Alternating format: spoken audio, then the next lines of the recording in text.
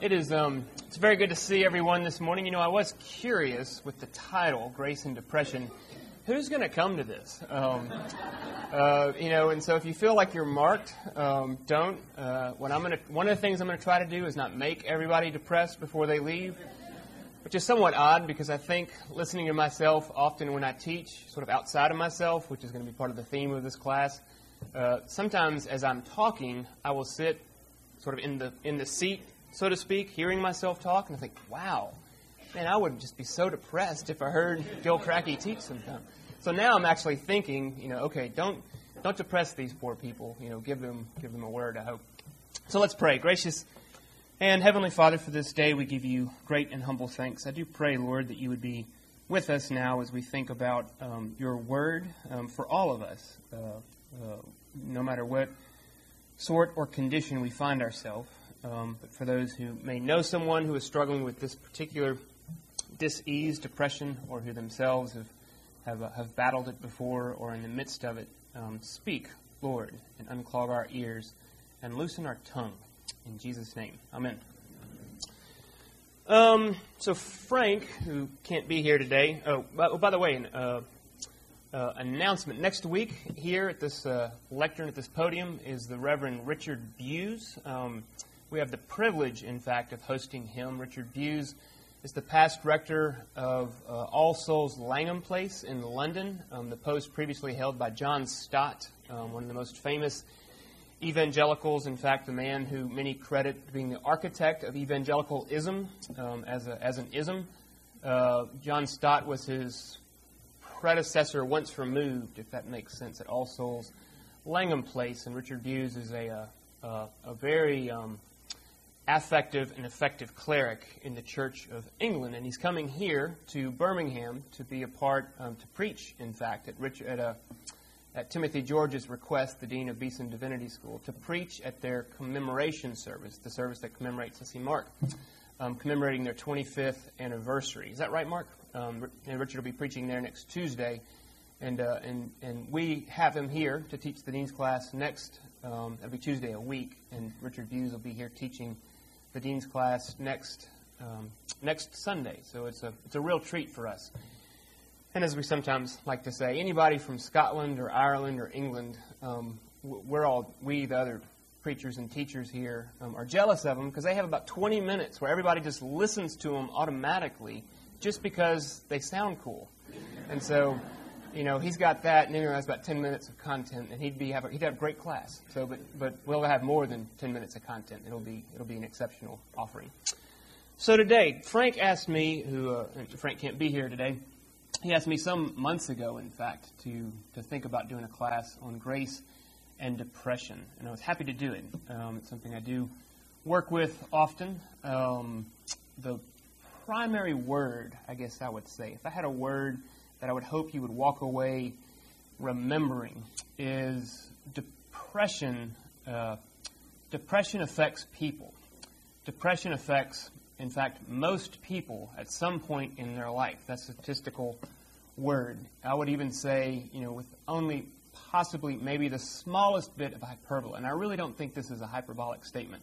Depression affects every single person who ever lived by at least one degree of separation. In other words, if you don't personally experience depression, somebody in your circle is probably going to experience what we would probably be able to call, without any exaggeration whatsoever, depression. So it's a big deal. It's a big deal. And depression is not the word I hope you would remember. It's not a mark of being a second-tiered Christian. Becoming a Christian does not make you immune from depression. We'll look at some scripture as well as a little bit of the Christian history, and that a cursory glance, the most cursory of glances in the scriptures or in the Christian tradition, should give us ample fodder to realize that depression, this thing we call depression, in no ways puts us at a second tier. You could easily turn it around and say, well, if Charles Spurgeon struggled with it, if John Calvin struggled with it, if Martin Luther struggled with it, if David struggled with it, if Elijah struggled with it, then well, gosh, maybe I'm at a disadvantage because they had access to something that I didn't. Now, we're not going to invite depression to come visit our houses, but it's there. So I hope that alone will give us permission, license, freedom. There's the word I'm groping for, freedom, to be able to say, look, depression happens to people, and Christians are people. When you become a Christian, you don't become sort of another, genus, phylum, species, or whatever it is. You don't sort of become something other than Homo sapiens. This is endemic to us, and it's a reflection of original sin. Depression happens to people, and Christians are people. So that's the word. When we weave in and out of that, a very simple word, weave in and out of that throughout the morning, I hope. I also hope to leave plenty of time for some Q&A in this particular area, in particular. So some common myths that I want to just highlight to begin with in this idea that Christians are people and people get depressed. I hear this in different ways frequently in the privilege that I have of being with people. And by the way, the title of the class, the subtitle of the class, Voices, I hear voices. I did that with a little bit of trepidation. I thought, maybe I shouldn't do that. I don't want to be seen as being make light of depression or anything else. But there's that song. I don't remember who sang it. It's in 1984. People my age are going to remember this like it was yesterday. Voices, I hear voices. Y'all remember that song? Who sang that song? Somebody is going to come forward and say, I know it was an English band. Don't look back yet. Y'all don't know this song? Good night. I mean, where is a 40-year-old in the room who doesn't know? I can't believe y'all. I'm really disappointed. So, the way I'm going with that song was Spencer Leffel. I mean, come on. That song was in my head, but the way forward is going to be out of Psalm 42, and we're going to see that. It's actually a good biblical idea to be able to develop this second voice in your head, to be able to speak back to the voice which right now has the monologue that's always, always, always present, whether you know it or not. And some of us are very aware of the voice in our head.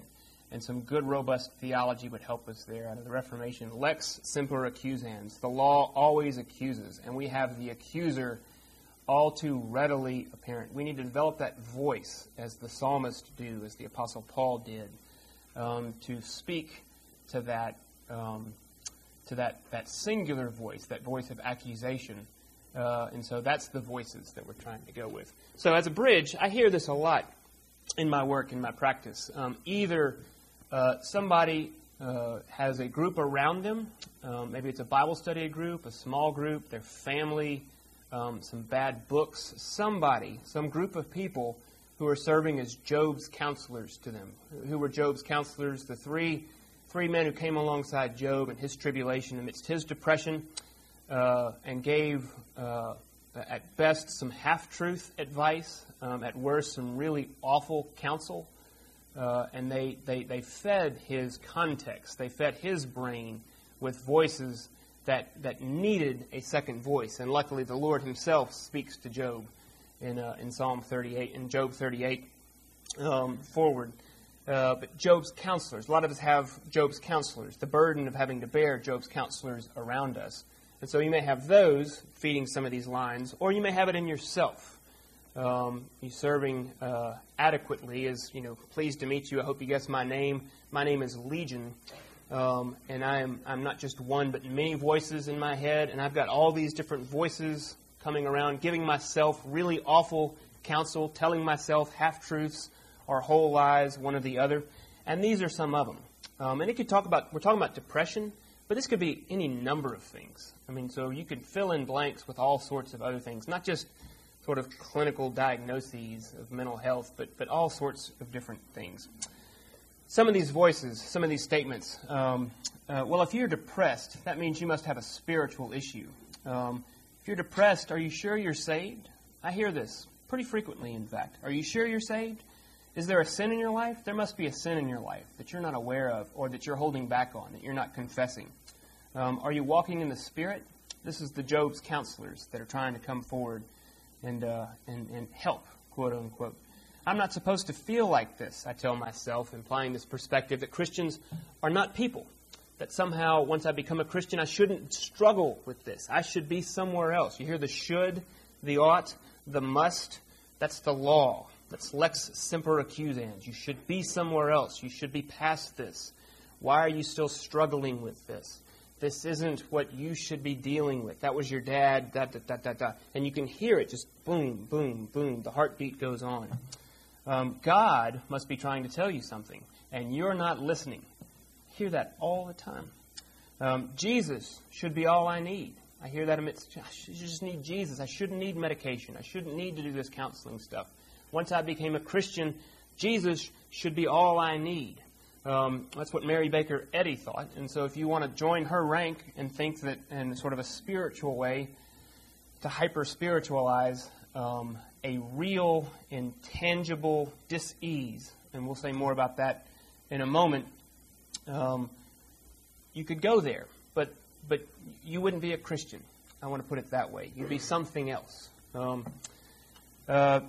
If you take medication, if I take medication, I won't be able to feel what God wants me to feel, or I won't be able to hear Him talking to me, or I'll become numb to God. That's a half-truth. That's a whole lie, in fact, that a lot of people fear as they begin to battle with this thing of depression. Is God calling you? Is God calling me to do something, but you're resisting His will? You hear that burden that's just being laid on these folks? And if you're focusing on yourself, that's why you're depressed. You need to focus on God. Just turn right and get right with God. People offer this again and again and again. In summary, Job's counselors will offer, if you're depressed, you need to get right with God, find out where your sin is, and in the meanwhile, just fake it until you make it and get on with life. Because what you need is faith, and faith has no room for depression or anxiety or hypertension or, a nondescript pain or diabetes or anything else. And that's just wrong. That's just wrong. You can hear me, if there's nothing else that comes out of this class, just to hear that as I threw that in, we don't place high blood pressure or a diabetic condition or the fact that I'm relying, quote unquote, on anesthesia before I go into surgery and equating that somehow with a moral failure or a moral weakness, that I need that kind of medication. I need an Advil for a headache. Most of us don't condemn ourselves or another person for that. And oftentimes that condemnation comes with depression. So, just 8 days ago, people would be familiar with this in the news. Rick Warren, there's a lot to be said for Rick Warren, the man who wrote A Purpose-Driven Life, which kind of had its more than a heyday. I mean, it was sort of a paradigm shifter for a season in the evangelical church. It's probably 10, 12, 14 years old now. But Rick Warren, the pastor at Saddleback Church, his son committed suicide.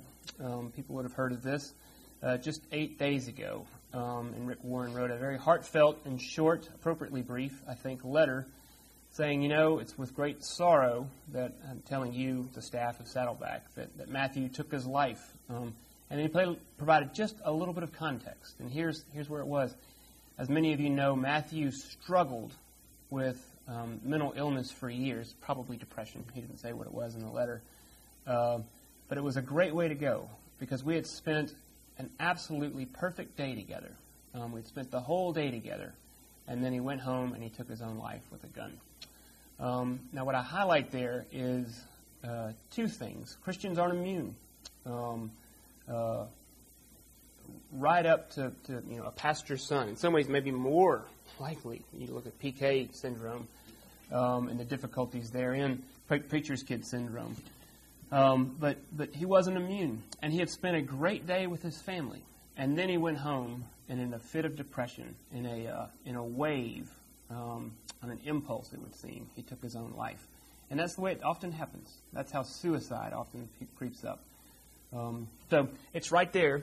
Many of us, I think, especially in a group this size, in the back of your head, we're thinking of people in our own families, either directly or 1 or 2 degrees removed, that something similar probably happened. If not suicide, then something pretty similar. And so it's right there. Let's look at some text. Here's one that I'd mentioned. Great psalm, Psalm 42. This is the development of the second voice. Well, we're going to read this psalm, and this is an excerpt from it. It's not the whole psalm. But it's like there are two people in the room. And the hope, voices, I hear voices. My hope is, from this little offering, let's develop that second voice. I think Mark Mattis, a theologian who's been here before to preach, maybe 3 years ago in the Lenten services, I think he's the one who's credited for saying this. God is so for us as our defender that he is against himself as his accuser. Let me say that again and see if I can tie it into Psalm 42. God is so for us as as our defender. That's the gospel. God is so for us as our defender that he is against himself as our accuser. And so we're going to hear this voice of accusation, which sometimes is God.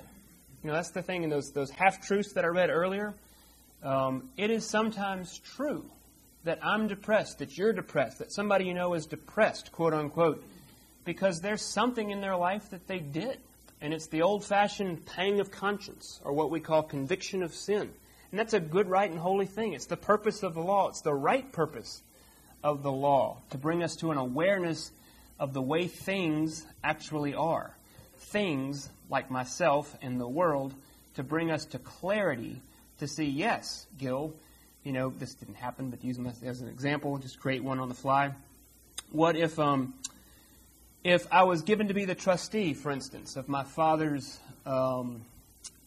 estate and pilfered some money, whether in a single time embezzled or over a period of years, pilfered some money off of that, some money we had set aside for his for the time he was going to be in assisted living one day, and I pilfered it, and I started to grow more and more depressed. Well, if that happened and I never told my siblings, and I'm guilty, behold the man, yeah, that could be a real and tangible thing.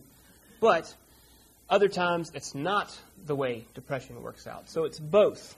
It's both sometimes a whole truth. Yeah, you've got a conviction of sin. You did it. Sometimes it's just something else. But God is always, in both cases, God is always so for us as our defender that he is against himself as his accuser. And so let's read Psalm 42 and develop a little bit of context to that. And a lot of us will know this psalm. It's a pretty well-known psalm. As a deer pants for flowing streams, so pants my soul for you, O God. My soul thirsts for God, for the living God. When shall I come and appear before God? My tears have become food. My tears have been my food day and night, while my tears say to me all the day long, where is your God? So here's the accusation. And then the second voice emerges. Why are you so cast down, O my soul? And why are you in turmoil within me? Hope in God, for I shall again praise him, my salvation and my God. And the first voice. My soul is cast down within me. Therefore I remember you. All your breakers and your waves have gone over me. By day the Lord commands his steadfast love, and at night his song is with me, a prayer to the God of my life. I say to God, my rock, why have you forgotten me? Why do I go mourning because of the oppression of the enemy? As with a deadly wound in my bones, my adversaries taunt me, while they say to me all the day long, where is your God? The second voice. Why are you so cast down, O my soul? And why are you in turmoil within me? Hope in God, for I shall again praise him, my salvation and my God. And then a second psalm, Psalm 88, very similar. O Lord, my God of my salvation, I cry out day and night before you. So the psalm opens, and there is no ambiguity. He believes in God. He knows God. He knows who God is as his salvation, and he knows his position beneath him. I cry out day and night to you. But then the psalm continues. I am counted among those who go down to the pit. I am a man who has no strength. You have put me in the depths of the pit, in the regions dark and deep. Your wrath lies heavy upon me, and you overwhelm me with all of your waves. You have caused my companions to shun me. You have made me a horror to them. Every day I call upon you, O Lord. I spread out my hands to you. Do you work wonders for the dead? Isn't that a great line? Do you work wonders for the dead? O Lord, why do you cast my soul away? Why do you hide your face from me? Afflicted and close to death from my youth up, I suffer your terrors. I am helpless. Your wrath has swept over me. Your dreadful assaults destroy me. They surround me like a flood all day long. They close in on me together. You have caused my beloved and my friend to shun me. My companions have become darkness. Or, and the translators allow this alternate ending, or the darkness has become my only companion. It's the title of a book, in fact, that we carry in our bookstore. These are just two examples from the Psalms. Whatever each of the psalmists here are struggling with, it's plainly something that we would recognize as depression. It's plainly something that a lot of us who struggle with depression ourselves or have watched somebody we love struggle with depression would say, that's it. That's it. Do you not give counsel to the dead? Do you not work wonders for the dead? I am as a dead man, unable to do anything to get up, even to get up and go to the bathroom. I am so aware of what feels like your heaviness and your wrath upon me. It reaches into my bones. All I have is darkness. It has become my only companion. I mean, just evoking from our souls that pathos, that suffering. So what do we do with this? Where do we go? We can take some hope from the Christian tradition as early as and it was far before this, in fact. But Pilgrim's Progress, John Bunyan's great work, which many of us would note, a famous passage, what he would call the Slough of Despond, where one of his companions would ask Christian along the way, Sir, wherefore, or the old way we said, why? Sir, why, since over this place is the way from the city of destruction to yonder gate, why is it that this place is not mended, that poor travelers might go thither, to the gate of the heavenly city, might go there with more security? And Christian answers, And he saith unto me, This miry slough is such a place as cannot be mended. It is the descent whither the scum and filth that attends conviction for sin doth continually run, and therefore it is called the Slough of Despond. For still, as the sinner is awakened about his lost condition, there arise in his soul many fears and doubts and discouraging apprehensions, which all of them get together and settle in this place. And this is the reason for the badness of this ground. It's here, through Bunyan, through the psalmist, through others, that we can take some comfort and solace, say, well, I'm not alone. And that helps. That helps. I mean, just at a practical level, if you want to look at treatment of say, depression, the sense of isolation is overwhelming. My only companion is darkness. Darkness is my only friend. The badness of the ground prevents me from taking a step anywhere, and it also prevents anyone from taking a step towards me. I am untouchable. I am completely and utterly alone. It's one of the marks, in fact, of a significant depression. Amongst the many, let me just give a list. I mentioned some of them. Job, Elijah. Elijah, remember the great story of Elijah and the priest of Baal, where he challenged the priest, I think there were 40 of them, to a duel. And he says, why don't we do this? Look, you get your priest, and you get your God, and I'll get my God, and we'll just see who can do something cooler. And so, let's call on our gods to pull fire down from heaven and burn all of this pile of trees. And then, okay, let's do that. And whoever loses dies. That was the agreement. And so the priest of Baal, they try it all, and they go night and day, and it won't work. And they're cutting themselves, and Elijah's taunting them, saying, maybe he's asleep. Yell a little bit louder. Hit yourselves harder. Just kind of going on and on and on. Very sarcastic. It's a great little passage. And they didn't make it. They couldn't do it. But of course, Elijah calls down on for I don't know which is it, Yahweh. It would be Jehovah Jireh. I'm not sure which part of the nature of God. But he calls on God after he says, look, let's double it up. Let's get twice as much, and let's cover it with water 3 times. Let's make it really, really, really hard just to show the power of our God, the living God, the one true God. And true to form, of course, God comes through and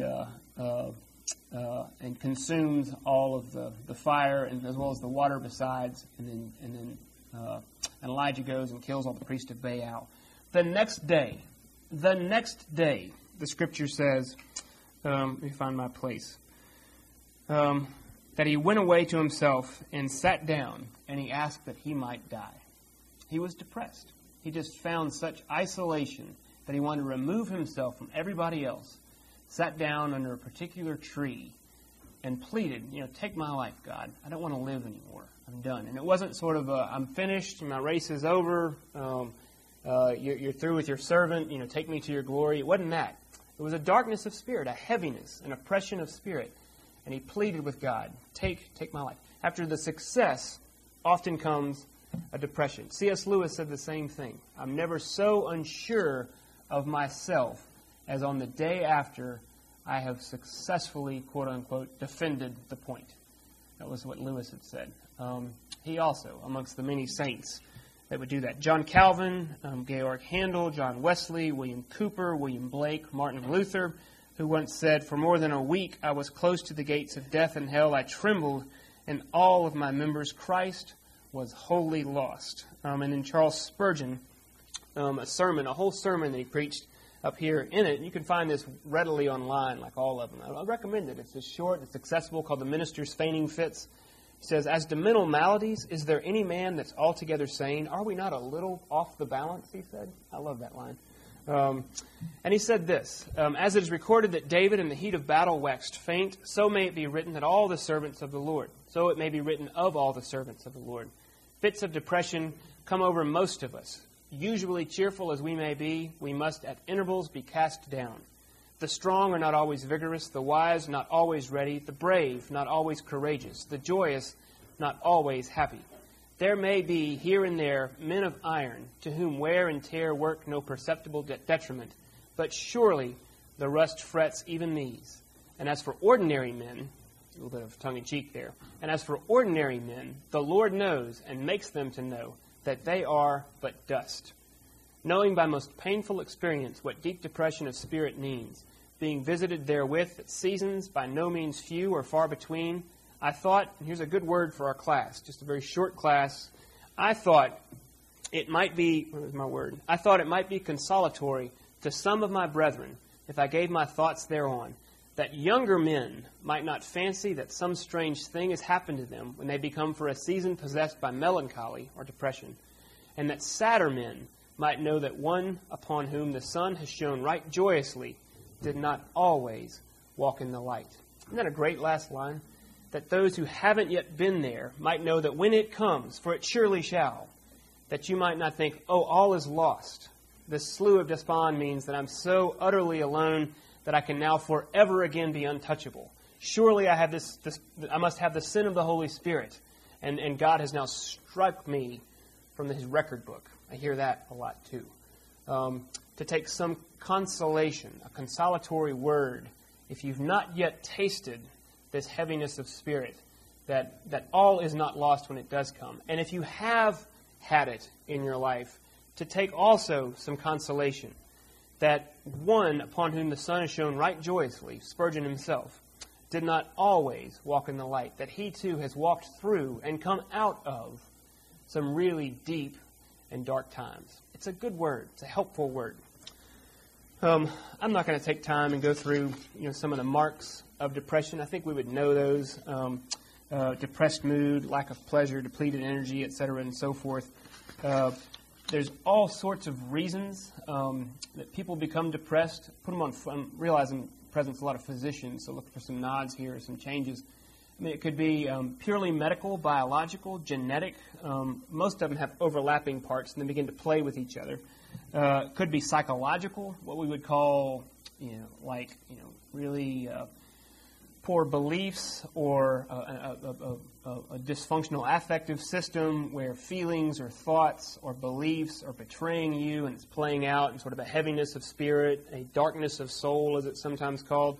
Could be situational or social. The example I gave earlier, if you're caught embezzling funds from your family and you know you did it, but everybody else is still sort of no worse for the wear, that could be one. Other situational, social factors, family dynamics, all sorts of things. And then also spiritual. Just the very fact that God is sometimes so for you as your defender, that he's against himself as your accuser, he often brings a depression for a season in order to draw you closer to him. Now, that's a hard word, but sometimes that's the root. And that has then a play into the biological factors, etc. I mean, there's all sorts of interplay that goes there. I'm not going to say too much about that for the sake of time, but the four axes, you might say. Let me find a way towards an end, and we can ask some questions. One thing I'd like to extend today, and try to speak quickly to this, is to help others gain some understanding about depression, whether it's your own or somebody else's, because it's not rational. And anybody who has struggled with depression or any other sort of malady like that knows that from the beginning from the get-go, the fight has never been fair. It's never been fair. The deck is stacked against you from the beginning. And that's what makes it hard. It makes it hard for other people to watch, and they think, well, surely he must just know that if he would just get out of bed and go to the doctor and get a pill and do what he's telling him to do, that he's going to feel better. And what this betrays is a really inadequate view of sin, because it puts sin in the category of education or instruction. Look, I've told him 1,000 times that what he needs to do is this, this, this, and this. And if he would just do it, he would get better. Now, that would be 100% true.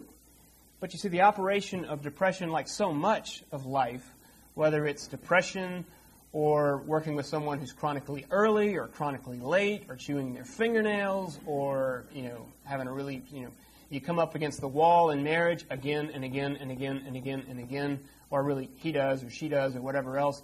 It's not a matter of instruction or education. It's not a rational, it's a sub-rational operation that's going on. And to remember that. And some of the worst offenders to this, if you've ever been around someone, let's take biting your fingernails as an example.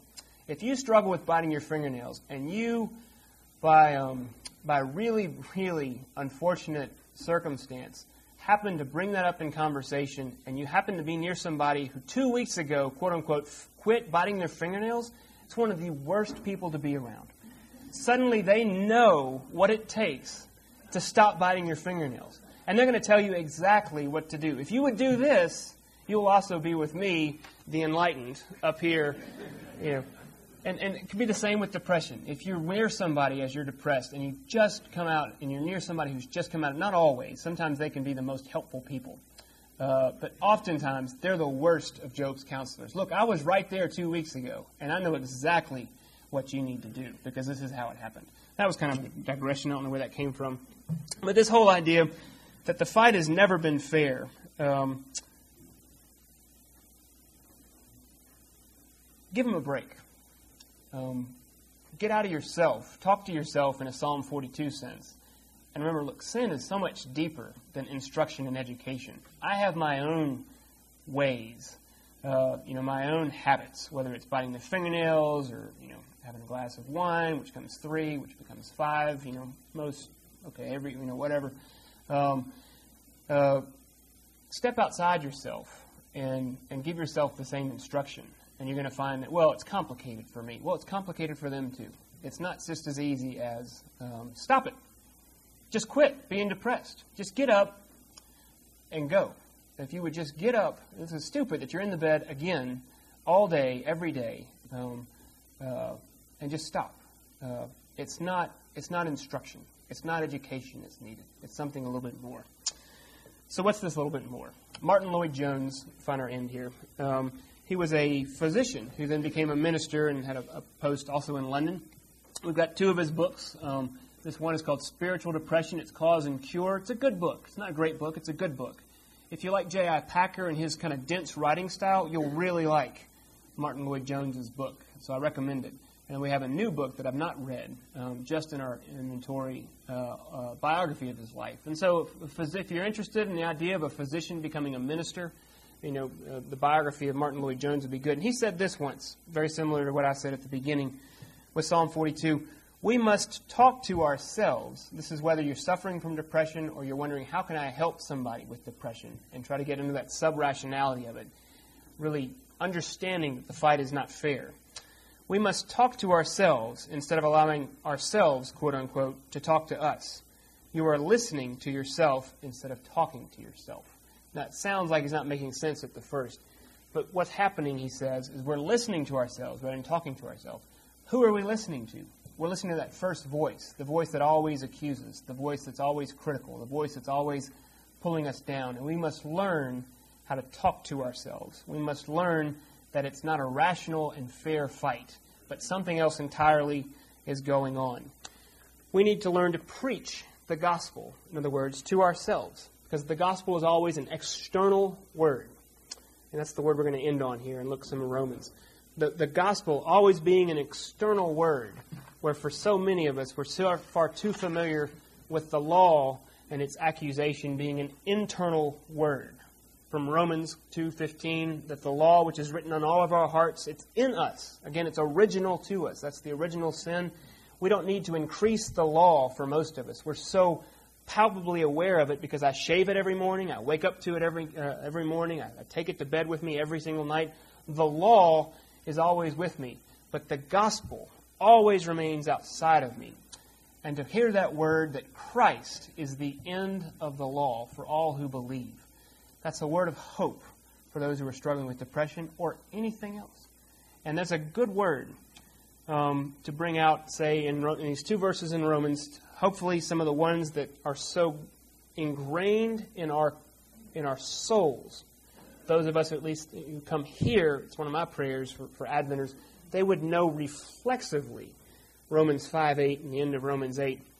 This external word, which is always speaking back to, in that Psalm 42 sense, the word which is always there, internal. We need this external word, this word of hope, that in fact does work a wonder on the dead, because it's a resurrecting and vivifying word. But God shows His love for us in this, in that while we were still sinners, Christ died for us. While we were still sinners, whether a sinner that, yes, I did it. I'm stealing money from my brother and my sister, and I think I'm depressed because of it, and I'm seeing that more and more often. Or I'm a sinner because I live in this broken world where entropy is the law that rules the world, and things are breaking down, and I need help. The word that God shows His love for us, that while we were still sinners, Christ died for us. And then this great word from Romans 8. And in either of the litanies, what shall separate us from the love of God in Christ? Shall nakedness, famine, peril, sword, or depression, or anything else in all creation? I tell you no. What shall we say to these things? If God is for us, who can be against us? What can be against us? Even depression. Even Himself. He who did not spare His own Son, but gave Him up for us all, how will He not also with Him graciously give us all things? Who shall bring any charge against God's elect? That accusation that keeps coming. It is God who justifies. Who is to condemn? Christ Jesus is the one who died. More than that, who was raised, who is at the right hand of God, who is interceding for us. Who shall separate us from the love of God, from the love of Christ? Shall tribulation or distress or persecution, famine or nakedness or danger or sword, depression? As it is written, for your sake we are being killed all the day long, and we are regarded as sheep to be slaughtered. No, in all of these things we are more than conquerors through Him who loved us. For I am sure that neither death nor life, nor angels, nor rulers, nor things present, nor things to come, nor powers, nor height, nor depth, nor anything else in all creation, much less yourself, will be able to separate us from the love of God in Christ Jesus our Lord. It's the external word, the external voice, which is given to us to always engage the internal voice, which is far, far, far, far too familiar to each and every one of us, depressed or not. It's our word of hope. So let me pause. I wanted to end about 4 minutes earlier, but I didn't. Any comments or questions?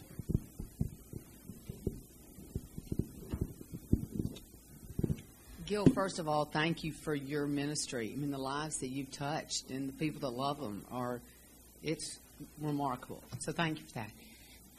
But the other thing is, we had a friend that had depression and took his life. And I hate to use that expression because it's something that Frank said in his homily at his service. And he said that depression, that he did not take his life, that depression did. And that was always that's always been a comfort to me and a lot of people. Amen. Put that in the litany of Romans 8. I would even say, well, no, it shouldn't be contentious. I speak pretty strongly on this. And the suicidal question, what happens to those who've who've killed themselves at their own hand. What shall separate us from the love of God in Christ? That's why I threw out there at the end, shall famine, nakedness, peril, sword, nor anything else in all creation, much less myself, just because it was my last act. It's a carryover from an old Roman idea that suicide is an unpardonable sin because they didn't have a chance to confess or whatever else. And it's wrong. It's just wrong. It's a harmful word. It's an unbiblical word. It's an injurious word. And I stand against it with everything that I am. And that's the enemy. The enemy took his life. He didn't take his life. I believe that. Depression can be so. Matthew Warren plainly was battling an enemy, a principality in power here. We're no match, but God is. Thanks be to God. He's bigger than anything. So. Gil, counselors often talk about the negative self-talk loop or that sort of talk, and you're talking, I hear voices. Are we on the same vein? Are those just different ways of talking about the same thing? Or is there something we are. The there? negative self-loop is sort of a monologue, I want to say, because it's a loop. It just keeps repeating itself, and it has no external input. And so stinking thinking and all those other things, cognitive behavioral therapy, which is a good mode of therapy, we are in the same vein. We need another voice besides those voices. That was kind of the play on word. That's not enough. You're not going to think yourself out of depression. You're not going to think yourself out of an addiction. You're not going to think yourself out of anything. Remember, it's sub-rational. And so we need an external word. And we need that extra voice, which is the full, perfect, and sufficient voice to do battle. So that is right. Yep. You often hear that, especially that last line, kind of a hang in there. God is with you. You will succeed. But I'm not so sure about that. And the other one is that you're growing stronger through your repeated failure. Yeah. Can you comment on both I can. of those? I appreciate very much you bringing that up. Isn't that Kant, that which doesn't kill you will make you stronger? Is that Kant? It's wrong. It's in a song right now. Who sings that song? Keisha or something? I heard it. We were driving around. No kidding. I mean, it's out there right now. And I was like, what in the world? It's not true. It's not true. Sometimes that which doesn't kill you almost kills you.